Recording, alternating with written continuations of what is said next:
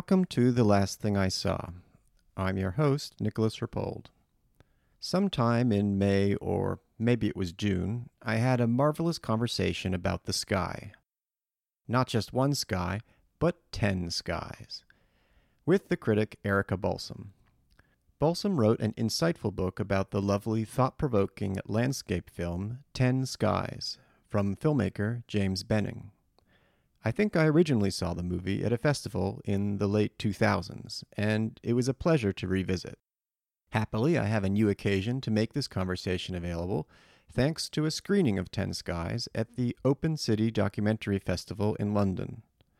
But no matter the occasion, the film is a work that always rewards looking at from a number of angles, opening up questions about art and philosophy that keep shifting and turning in your head like the clouds. Balsom's book is available from Fireflies Press. Welcome to The Last Thing I Saw. We usually talk about what people have been watching, but it happens that I read something that's just really so interesting. I'd rather focus on a particular movie, and in that case, it is a book about 10 Skies, a James Benning film that you'll hear all about. And I'm very happy to have the author of the book, who's also a critic you've probably read in other contexts about other movies as well. So let's welcome Erika Balsom. Hello. This is, I guess, the first time we've done a podcast together. So you'll notice I use a lot of clown horns, that sort of thing. But it's just sort of for the rhythm of the podcast. But in any event, I wonder if you could tell a bit about what your focus is and what your studies are, and then we'll get into the book, which is just, it's kind of how I always like criticism to be, which is very protean, almost changing along with the artwork itself. But at any rate, so you're currently a professor.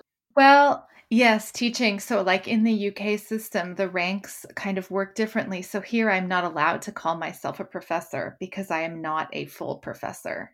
But in fact, that is true. I do teach in a film studies department at King's College. And I guess my official title is one that I think is sort of hilarious. It's reader. Which I guess in the U.S. system is like associate professor or something.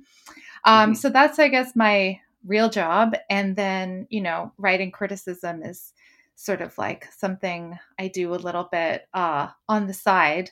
But recently I've been doing a little bit more of it because I've been on sabbatical for the last 2 years, actually.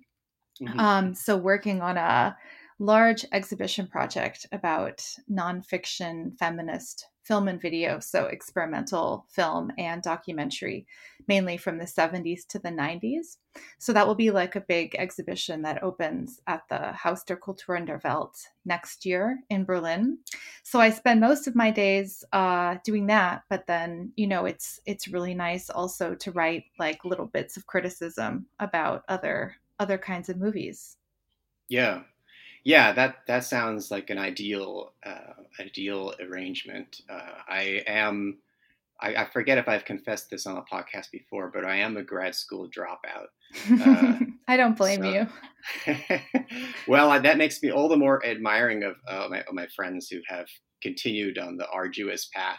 But the particular subject for us is your writing on 10 Skies, which I just also thought would be ideal subject, just because, I mean, in a way, we've all been, many of us, most of us, to varying extents, have been indoors or not able to experience the glories of the outside world to the same extent, or have spent a lot of time outdoors or in nature because, given the pandemic, that's in a way where one was freest. And I myself spent a lot of time just looking at trees, which maybe is why I keep getting assignments about trees lately. But 10 Skies, I wonder if you could tell us, or just tell listeners who aren't familiar with the film or James Benning, just sort of broadly what the movie is. I mean, just the short answer is that he's he's really points the camera toward the sky, although at a 30-degree angle, as you specify, which I like. Exactly. So yeah, the film is a 16 millimeter sound film from 2004, and it's about 100 minutes long. And it is exactly what the title sounds like, 10 shots of 10 skies in Southern California. And each one is about 10 minutes long. So it's the length of a 400-foot reel of 16 millimeter film. And, this makes it sound very minimal, very simple. And in some sense, it is, but I think it totally misunderstands the film to think that anybody could just go outside with a camera and reproduce this film. Because in fact, I think there's a very close attention to the composition of the shots, to the choice of when to shoot in the first place. If I remember correctly, I think the shots were made over about a year and a half. Um, and, it's a film that asks us to look very, very closely at what we see, but it also allows us to drift quite a bit. And it is, as I said, a sound film. And one very kind of crucial detail is that the sound was not recorded at the same time as the image, although it is, more or less a realistic soundtrack. So you hear like traffic noises or sometimes other events like workers singing or talking. Yeah, it's really unlike most experiences at the movies, I would say.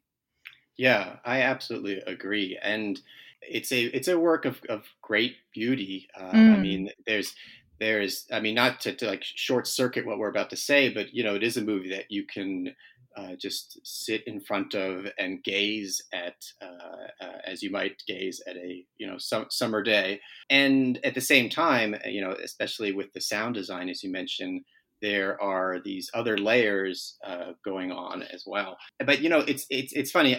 It is really a shape shifting work for me because on the one hand you can say, yeah, it's a simple or rigorous, stripped down conceit.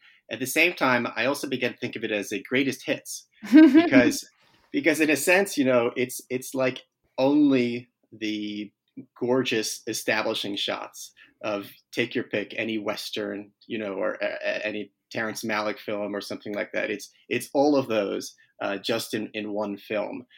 So, Hmm. and when I watched it again, which was an experience I also want to talk about because obviously it's so different if you're watching it on film versus other methods.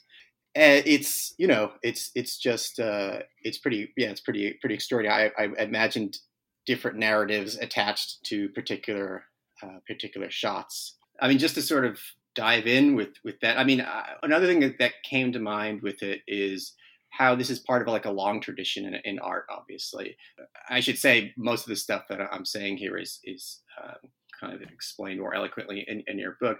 My first encounter with the movie was, I guess, around about when it was first making the rounds, I suppose.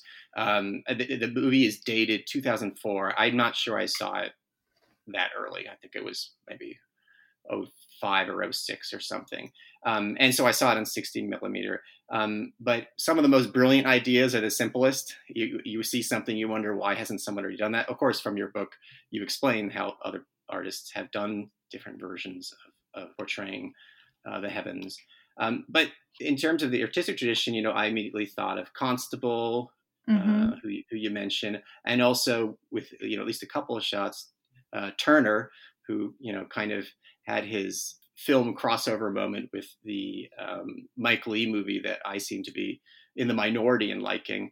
But just that idea of finding drama or showing the drama in the turmoil really that's constantly happening and constantly shifting into and out of piece.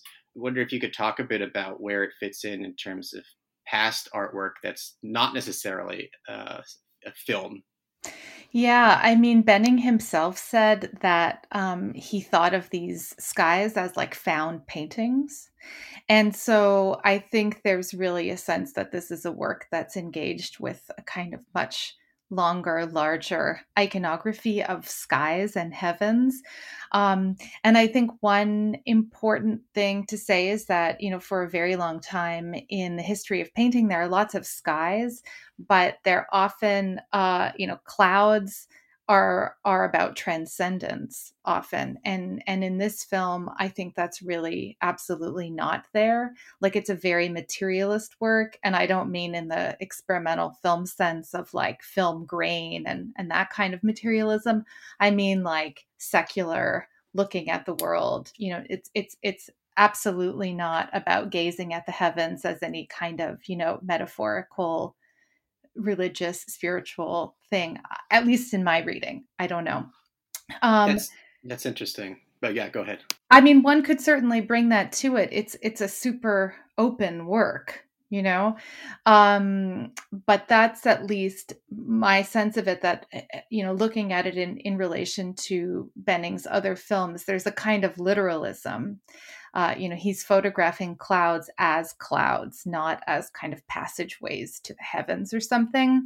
And I think, that's something that also comes up in what I see as one of the important kind of reference points art historically, which are the equivalence photographs by Alfred Stieglitz from the 20s. And these are basically like considered to be kind of landmark series in the history of abstract photography, because Stieglitz would photograph the sky and often look for different kind of cloud patterns and tonal variations that turn what is essentially a representational photograph of the sky into a sort of abstract composition.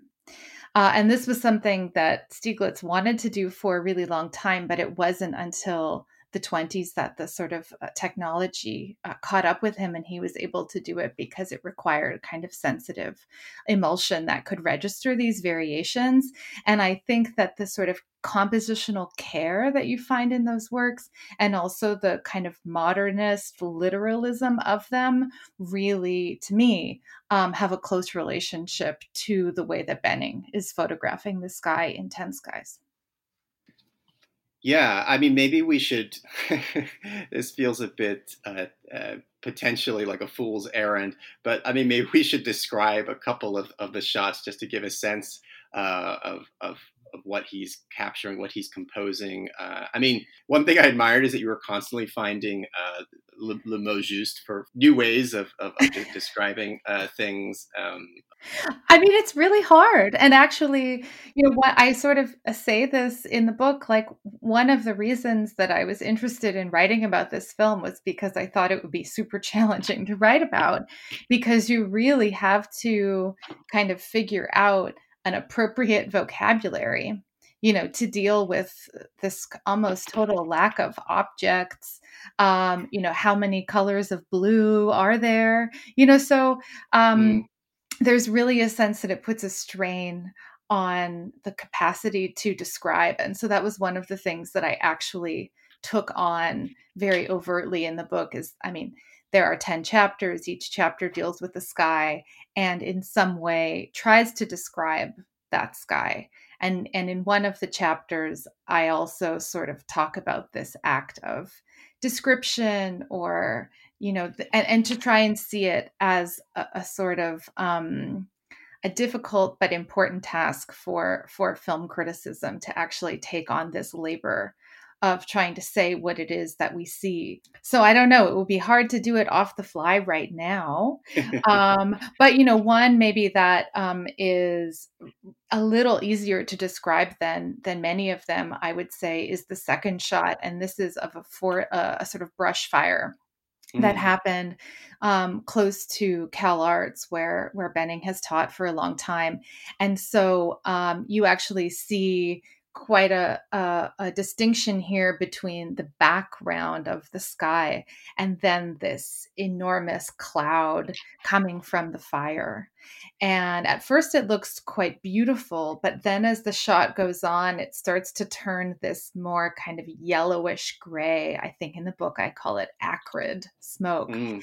And, I think that's a moment where the duration of the shot really brings you from one place to a very, very different place by the end, in terms of, beginning with something that's quite seductive and then gradually, at least for me, this sense of a kind of like horror and, polluted disgust kind of sets in as it goes on, even though visually it remains totally amazing. But I think, it becomes colored by a different set of feelings, perhaps. Yeah, yeah. I mean, there it's like Turner plus time in a Yeah, way. exactly. That Uh, one is definitely a very Turner. Out of all of them, I would say that's maybe the one that feels, in terms of like the color palette, closest to Turner, maybe. Yeah. yeah, you say the bulbous volumes of cloud, and then I like this sooty gloom invades from below, which sounds, if there was a newspaper about clouds, that could be a headline. Um, but it's fascinating as well because yeah, it's that shift between, not to use terms that are probably especially kind of hidebound for academic study, but I mean it turns going from beauty to something that's a little sinister, and then also the sense that the cloud is a sign, because clouds in the skies.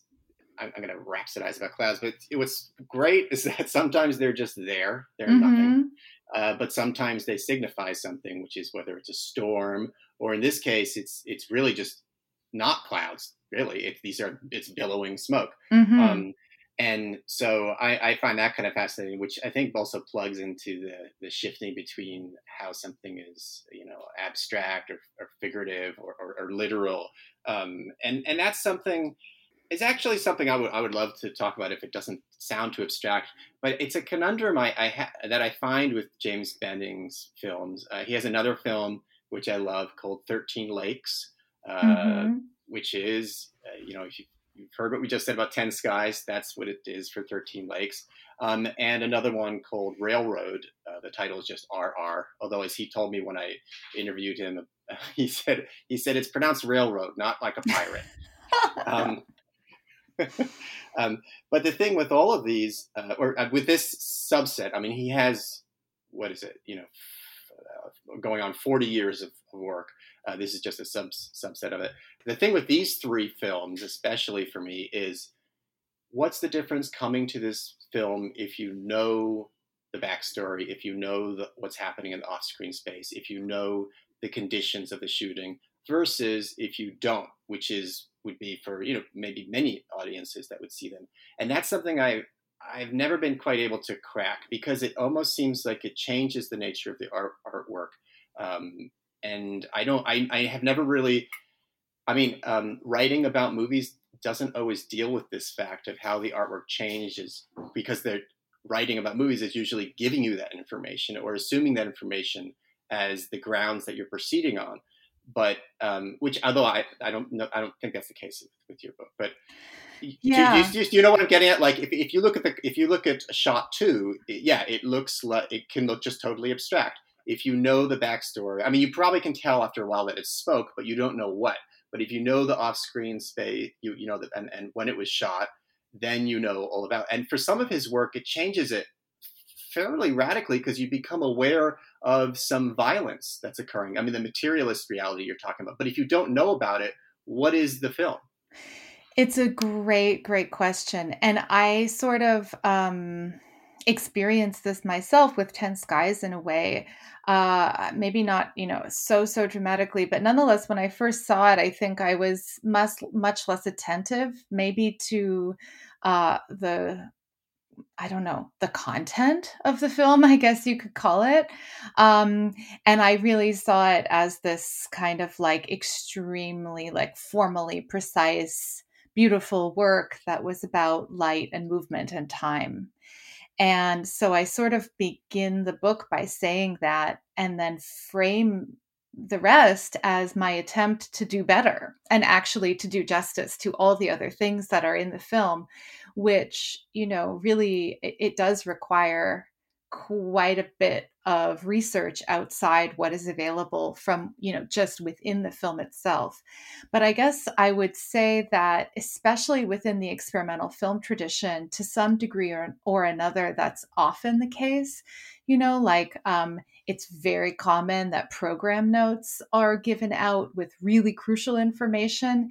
And this, unlike really any other kind of area of filmmaking, is an area where it's very common for the filmmaker to be present while presenting work, especially, when it first appears. And I think it's interesting to think about the impact that has on the way that experimental film is talked about and received, and the way that the maker's own understanding of the work and the maker's own discourse really kind of determines the way the films are spoken about and written about.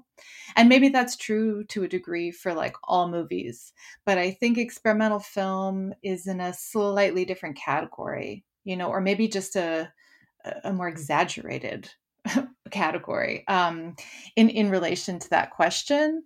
And I think it's also a relatively specialist community of viewers. So I think, like how many people would see 10 Skies without really having a sense of what bending is all about, you know?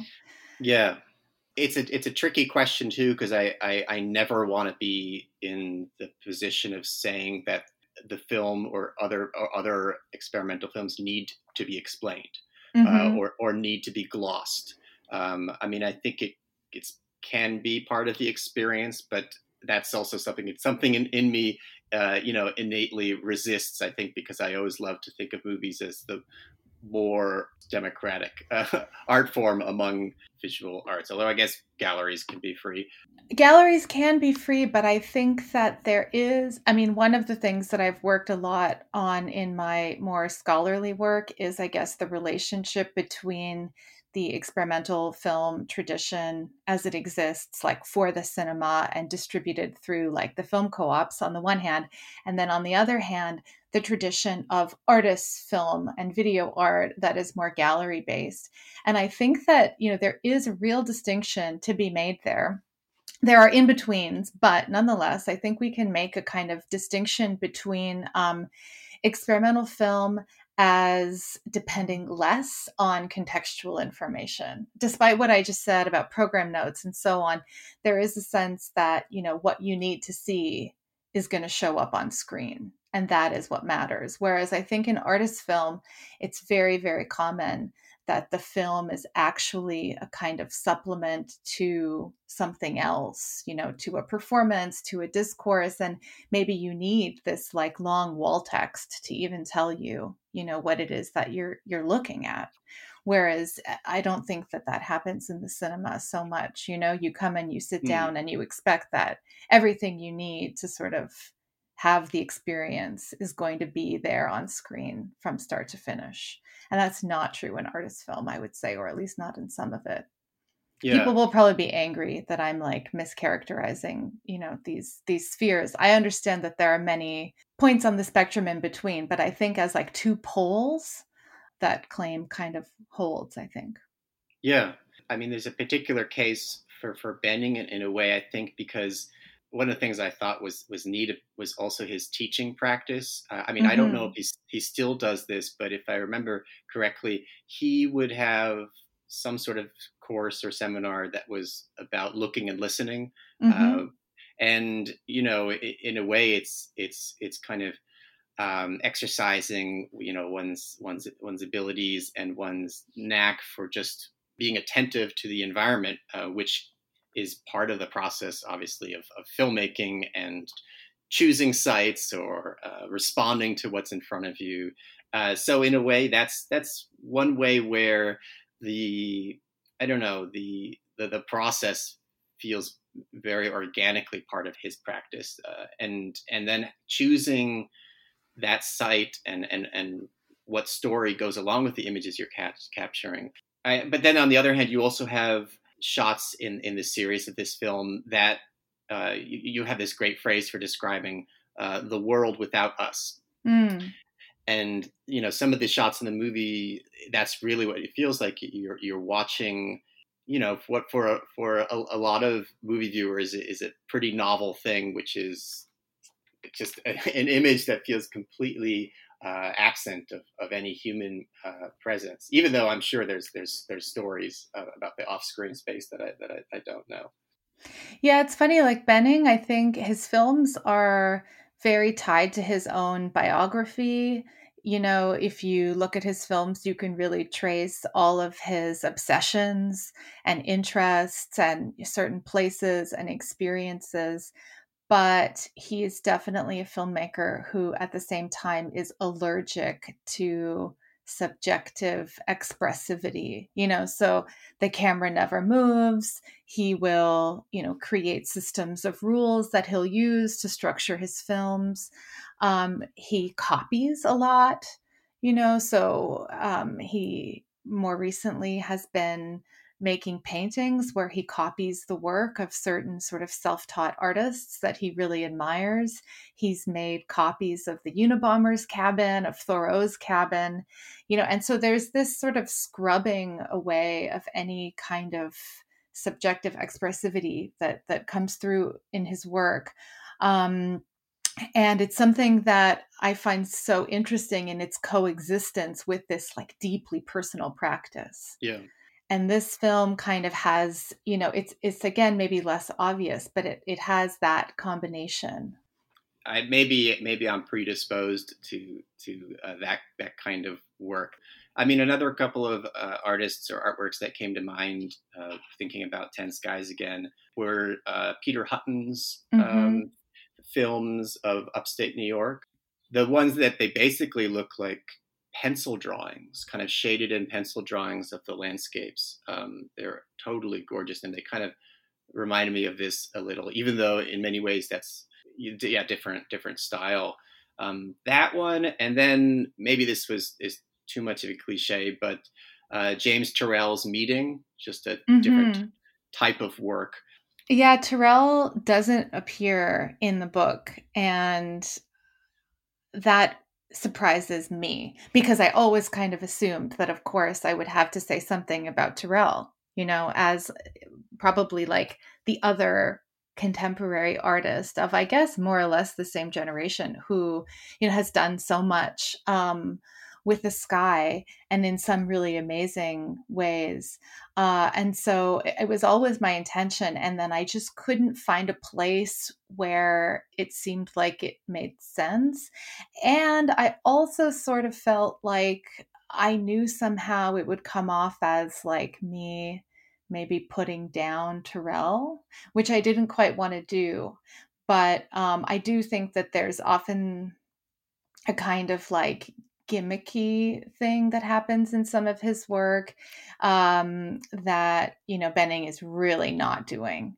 And so I just decided that I would leave him out. But it's this, I mean, it's a super important, I think, comparative reference point for understanding, why Ten Skies is as it is. Also, what is the meaningfulness? What is the meaningfulness, the significance of the fact that we are not looking at the sky? We are looking at a film of the sky, and that I think is a huge, huge difference compared to if we think of, Turrell and his sky pieces where you're being asked to see the sky through some kind of architectural frame, but it remains the real sky. Whereas for Benning, it's very crucially not the real sky. It is an image of the sky. Yes. Crucial distinction. Yeah. I mean, that sounds so obvious. It sounds so banal to say, but actually, if you think through the ramifications of that, I think it's like enormous. Yeah. That's where it's interesting to think of them as found paintings, like versus, I don't know, found portals or something like exactly. that. Exactly. Yeah. Yeah. Well, we kind of flagged this earlier, but another aspect, I mean, speaking of these being films, is the sound. So I wonder if you could talk a bit about the sound design and some of the specific things that he kind of secrets away in the soundtrack. Again, fascinating to me because, I mean, there are a couple of things that you explained, I think I just thought were, this sounds terrible, background noise. But obviously it's all chosen and selected, and that's another fascinating thing he does. I mean, I'm more familiar with the sounds in 13 Lakes, the like gunshots and whatnot. But could you talk a bit about the sound in 10 Skies? Yeah, so a few published accounts of the film from around the time it came out, says, oh yeah, it's like sync sound film, and it's not. Other published accounts from when the film came out mention that, in fact, all of the sound is recorded asynchronously. So some of it Benning had used in previous films that he had made. Other sounds, he recorded for this, but at a time that was different from when he shot the image. And, you can kind of question, okay, well, why is that the case? And one reason I think is that it was actually very difficult for him to find 10 skies that he actually thought were worth filming and worth using. And so then to also have really interesting soundtracks, I mean, essentially it would be impossible to, make the film. He talked about this as being a film that was extremely difficult for him to make. And again, I think that gets back to this question about like the picture versus the portal, or the representation versus the sky, the sky itself, and the craftedness of this film. So all of the soundscapes are completely artificial that he has assembled and then paired with the images. And for instance, there are gunshots that you hear in 13 Lakes. And at least for me, in 13 Lakes, like they don't sound so terrible. I mean, it's a gunshot, so there is a kind of violence there, but it happens and it almost seems like ambient noise within this kind of lakeside setting. But in 10 Skies, he uses them repeatedly. So the gunshots just like keep going off. And it becomes very, very sinister. And of course, like you can't see what is happening out of frame. So there's this sort of absolute blind field. And you're just left to imagine, what kind of horror might be happening out of the frame while you stare at the sky.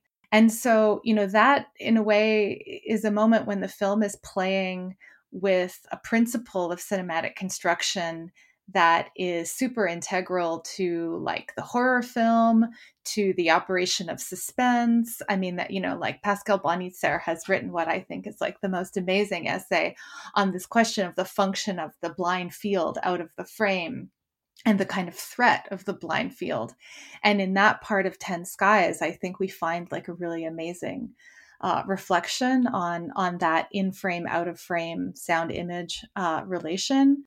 And there are, some other places where Benning said, he was like having some fun in the background by making these sort of unusual sound image matches. But I think, in most cases, these would not be apparent to the viewer without knowing. Whereas the reuse of the gunshots from 13 Lakes is a moment where, in fact, like a Benning fanatic really might be able to pick up on the fact that this is reused sound. But I think that, concentrating on the sound in this film is really important because it shows how the film is really interested in kind of like world making and like crafting each sky as like an imaginative space for the viewer to inhabit. But it also gets to this question about constructedness and the craftedness of this film, so that we're not seeing just 10 random shots of the sky like some filmmaker woke up every morning and shot the sky. It's not that. And the sound is one of the places where I think we see, or we rather hear, we apprehend that, that question of constructedness is really crucial. A couple of things come to mind with what you're saying. I mean, one is the gunshot. It's also the idea of an event in movies. A gunshot. I mean, something's happening if it's in many movies, and here he can play with that and kind of maybe even create a little suspense, but also undercut it because you're on to the next sky at a certain point. Mm-hmm. And so that's interesting because it kind of brings the film a little bit overlapping with movies that are looking at routine. You think of John Dielman being a very obvious example, but like where if someone drops a spatula or something, that's drama. Huge event. Exactly. Yeah. And so that's also interesting to think about. I want to get to, you have a great passage where you place the movie in the context of world events as well. Mm. And that, I think that's great because I think a lot of writing about movies, sometimes I think of it as the like IMDbification of criticism, which is that we kind of say, okay, I'm going to write about 5 movies from 2004 without regard to what's happening in 2004, or maybe a very, single track view of what's happening in 2004, or maybe these are movies that did not even exist in the same space in 2004 because people don't always check whether it's like a festival date or main release date. And that goes for movies from all of cinema. You can find all sorts of miscues in terms of that. But that is really just because 2004, we can cast our minds back to another, feels like the end of the world moment in terms of our principles of civilization or culture.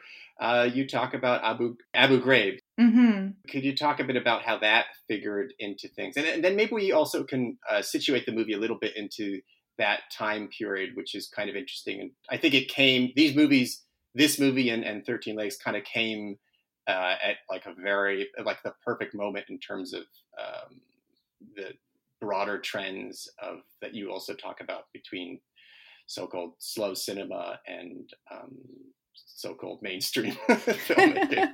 Yeah.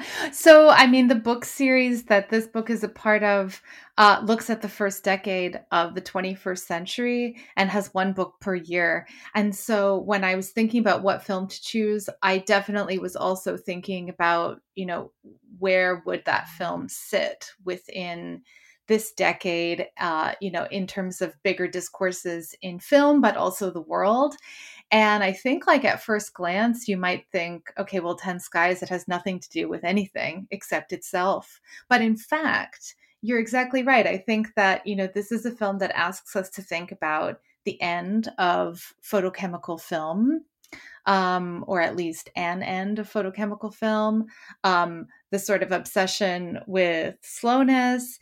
And then, the film premiered in November 2004, and this was the same year that the Abu Ghraib photos came out, but also a year of a lot of drone warfare. And Benning himself said that the film was an anti-war film. And so when I read that, I think my jaw just like fell on the ground because it's such a wild statement to make about this film, I think. Yeah. And I mean, really, but it's like, it's fascinating and it's a huge provocation. And I think, I always tell my students, like, don't take filmmakers at their word. Just because they say it doesn't mean it means that it's the truth of their film and and so on. But I do think, we should listen to filmmakers and kind of weigh out what they have to say about their own work. And so in this case, I thought, okay, well, one of the chapters will be me trying to kind of speculate a little bit around what this anti-war comment could mean.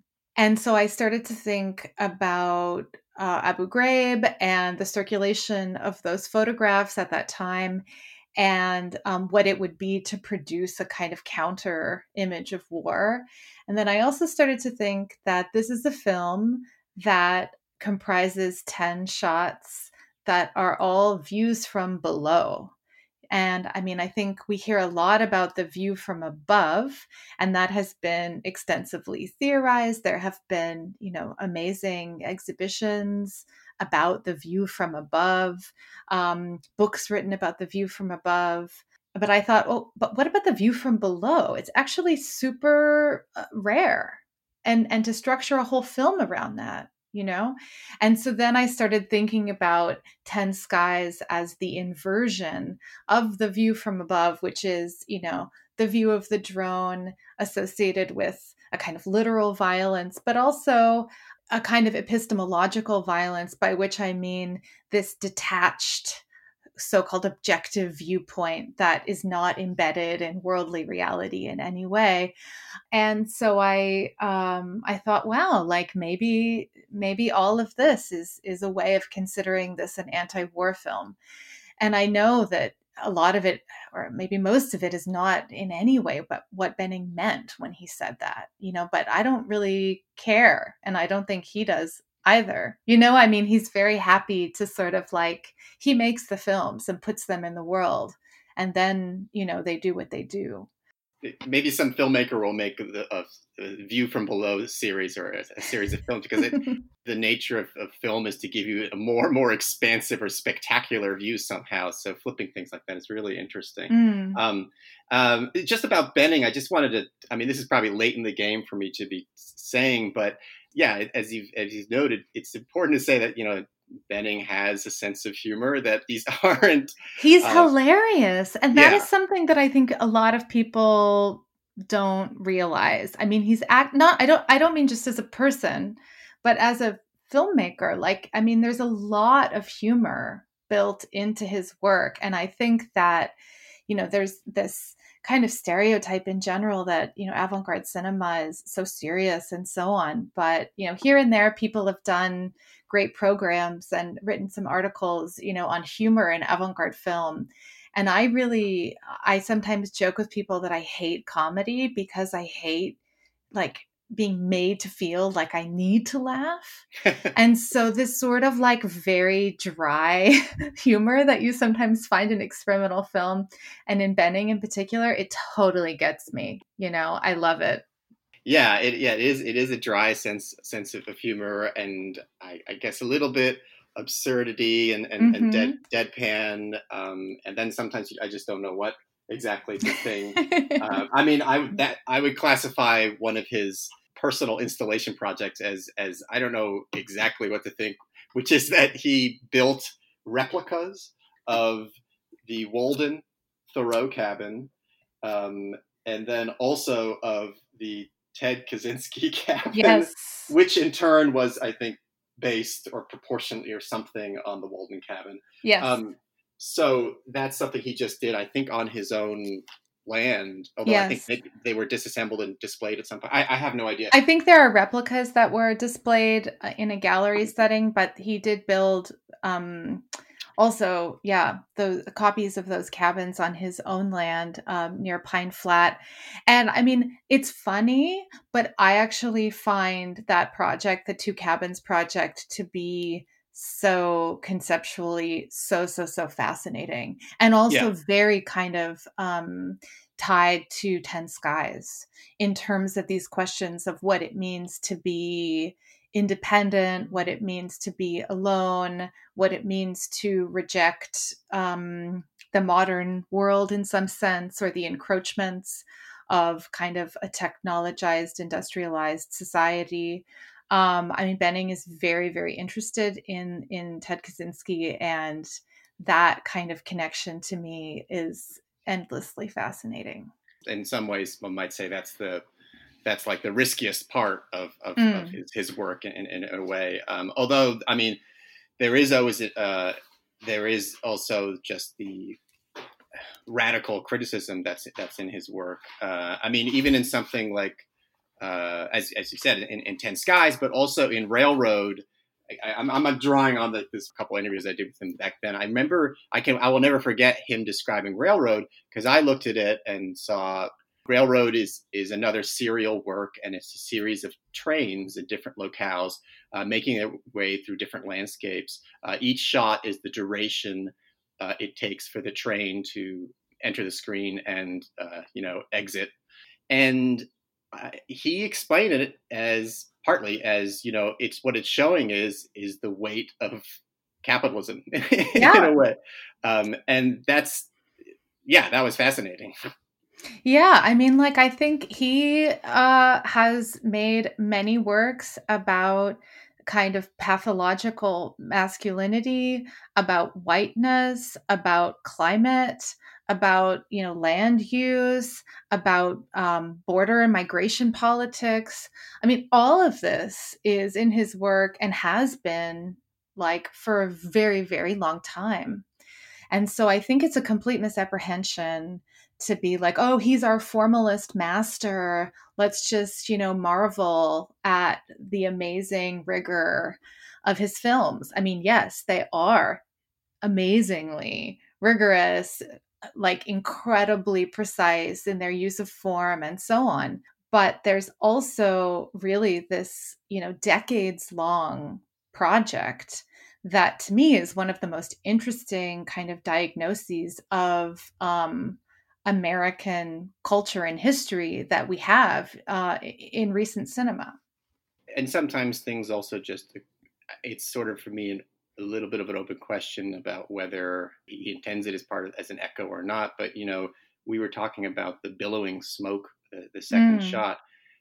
When I saw that, it was still just a few years from September 11th, and for me, at the time, definitely it echoed the endless live video of well, not unfortunately not endless, of smoke billowing from the Twin Towers.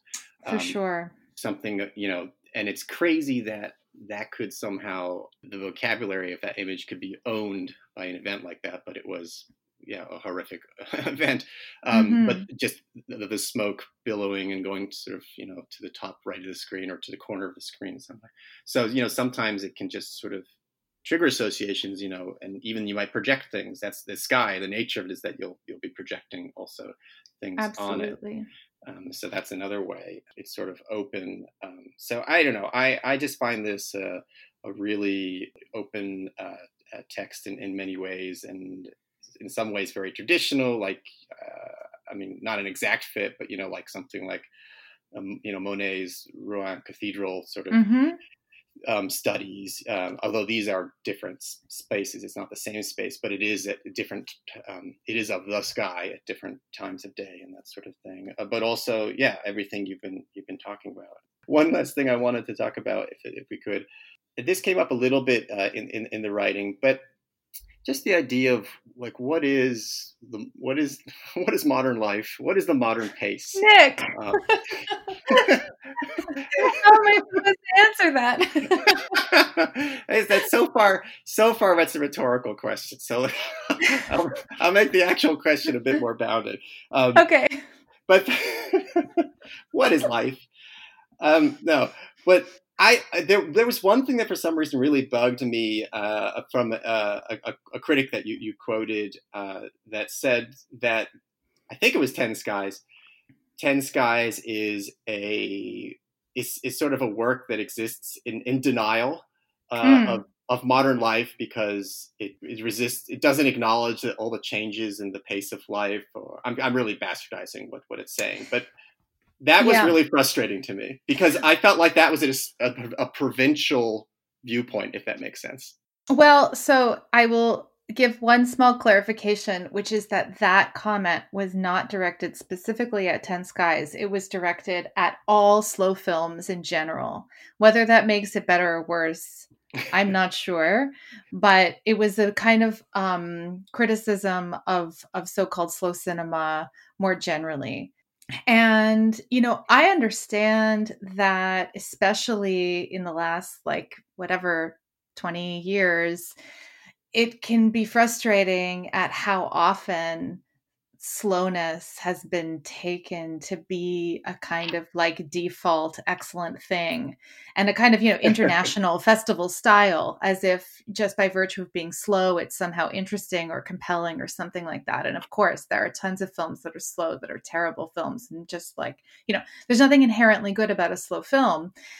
But I was interested, I guess, in making the case for the need to carve out, some kind of relationship to time and to perception, attention, that is different from the one that we normally inhabit, in front of small screens and rushing around and so on and so on.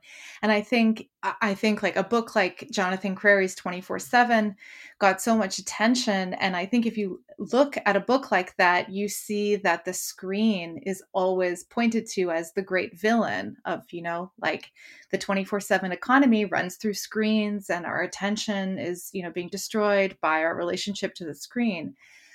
But I really believe that, in fact, like because of that, and in spite of that, the screen, the large screen especially, can be a place where we can have a different kind of relationship to time and attention. And 10 Skies is a film that I think does that like very, very powerfully. So I'm sure, somebody on the internet is going to say I'm nostalgic, romantic, conservative, regressive, or whatever, many other things I've been called for kind of having this position. But whatever, I believe it. So there. That's good, bold stand. I think I'd share as well. This podcast is a safe space for the multiplicity of. Yeah, I mean, I also love Southland Tales and Gamer. Yeah. It's like, which I mentioned in the book, just to pick those two examples. It's like we don't have to prescribe just like one kind of cinema as the way cinema should be. Right. We can like lots of different kinds of contradictory things. They all have a place and they all do something for us. Yeah. No, I don't know what it was about that line. It felt like bad futurism or something. But and again, I'm sure that the argument is elaborated upon. But so yeah, that's another thing that's kind of was interesting about 10 Skies is just, I don't know, it made me think about viewpoint and rural versus urban, what assumptions we come to things with. Is that birds I hear? I have headphones on, so I can't hear them, but it's very possible. There are a lot of birds in my kind of like back garden area. Okay. That's great. I'm going to take that as like a cue, like when the orchestra starts playing. Sure. So we've covered this we've talked about 10 Skies and James Bending from many different angles, and I still think it's just a portion of what's in the book. So I encourage everyone to read Erika's book. But I don't think our episode would be complete if we didn't talk just a little about what you've been watching recently. What's the last movie you saw? The last movie I saw is Her Man by Tay Garnett, which I gather was like playing maybe somewhere in the US. And so I saw a few people mentioning it online. And then it happened to pop up on La Loupe in a pretty good file. So I downloaded it. I had never seen it before. And it's totally delightful and really like demolishes every cliche that exists about the clunkiness of early sound films. It has this like amazing kind of roving camera, some really good fight scenes. It was great. Yes, that's a movie I haven't seen in a long time, but I think the occasion here is MoMA, I think, was showing it, giving it a week or so. And I guess the other thing, which is not the last thing I saw, but which is something I watched again recently to write a short piece about that I would totally plug, is Claudia von Alemann's Die Reise nach Lyon, which is in English released as Blind Spot. I don't know why it has that title in English, but it's from the early 80s. And it's a film I just don't know why it's not much better known, because it has like all of the elements to be a kind of like great feminist classic. It's a fiction feature, but it's about a young woman who is used to be a historian, a former historian who abruptly leaves her husband and child in Germany and travels to Lyon to look for Flora Tristan, who was a sort of feminist socialist in the mid-19th century. And it kind of has like a bit of an Ackerman vibe, a bit of a Marguerite Duras kind of vibe. But it's this like amazing film, very like moody city film shot in like the heat of summer. about kind of different ways of writing history and like how, what is a feminist relationship to the feminist past. It's really, really great. That sounds terrific. So that's Blind Spot, and then before that was Her Man. Wait, where did you watch at Blind Spot? On a file. Okay. Yeah. I've only been to the cinema once since September, and that was, I guess, 2 weeks ago. At the BFI, they're doing a Robert Altman season at the moment, and I went to see That Cold Day in the Park, which I had never seen before.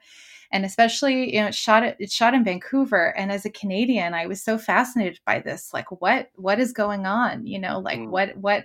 And I think there is something kind of interesting about the Canadianness of the film, as it dramatizes kind of being caught between the old and the new, and like the kind of looming Vietnam War in the film, and this kind of like struggle, generational struggle or something. But Sandy Dennis is like really super amazing in it. And yeah, I mean, it was like my first time also seeing something on 35 in ages. And the cinematography in this film is like, it's Laszlo Kovacs. It's super like weird and assertive throughout the film. I mean, in a great way.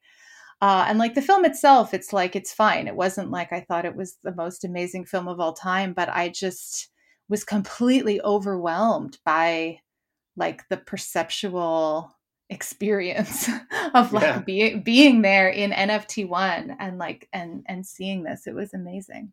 That sounds wonderful. I think I saw that one at IFC Center, like when they did some. I guess they still do little mini retros.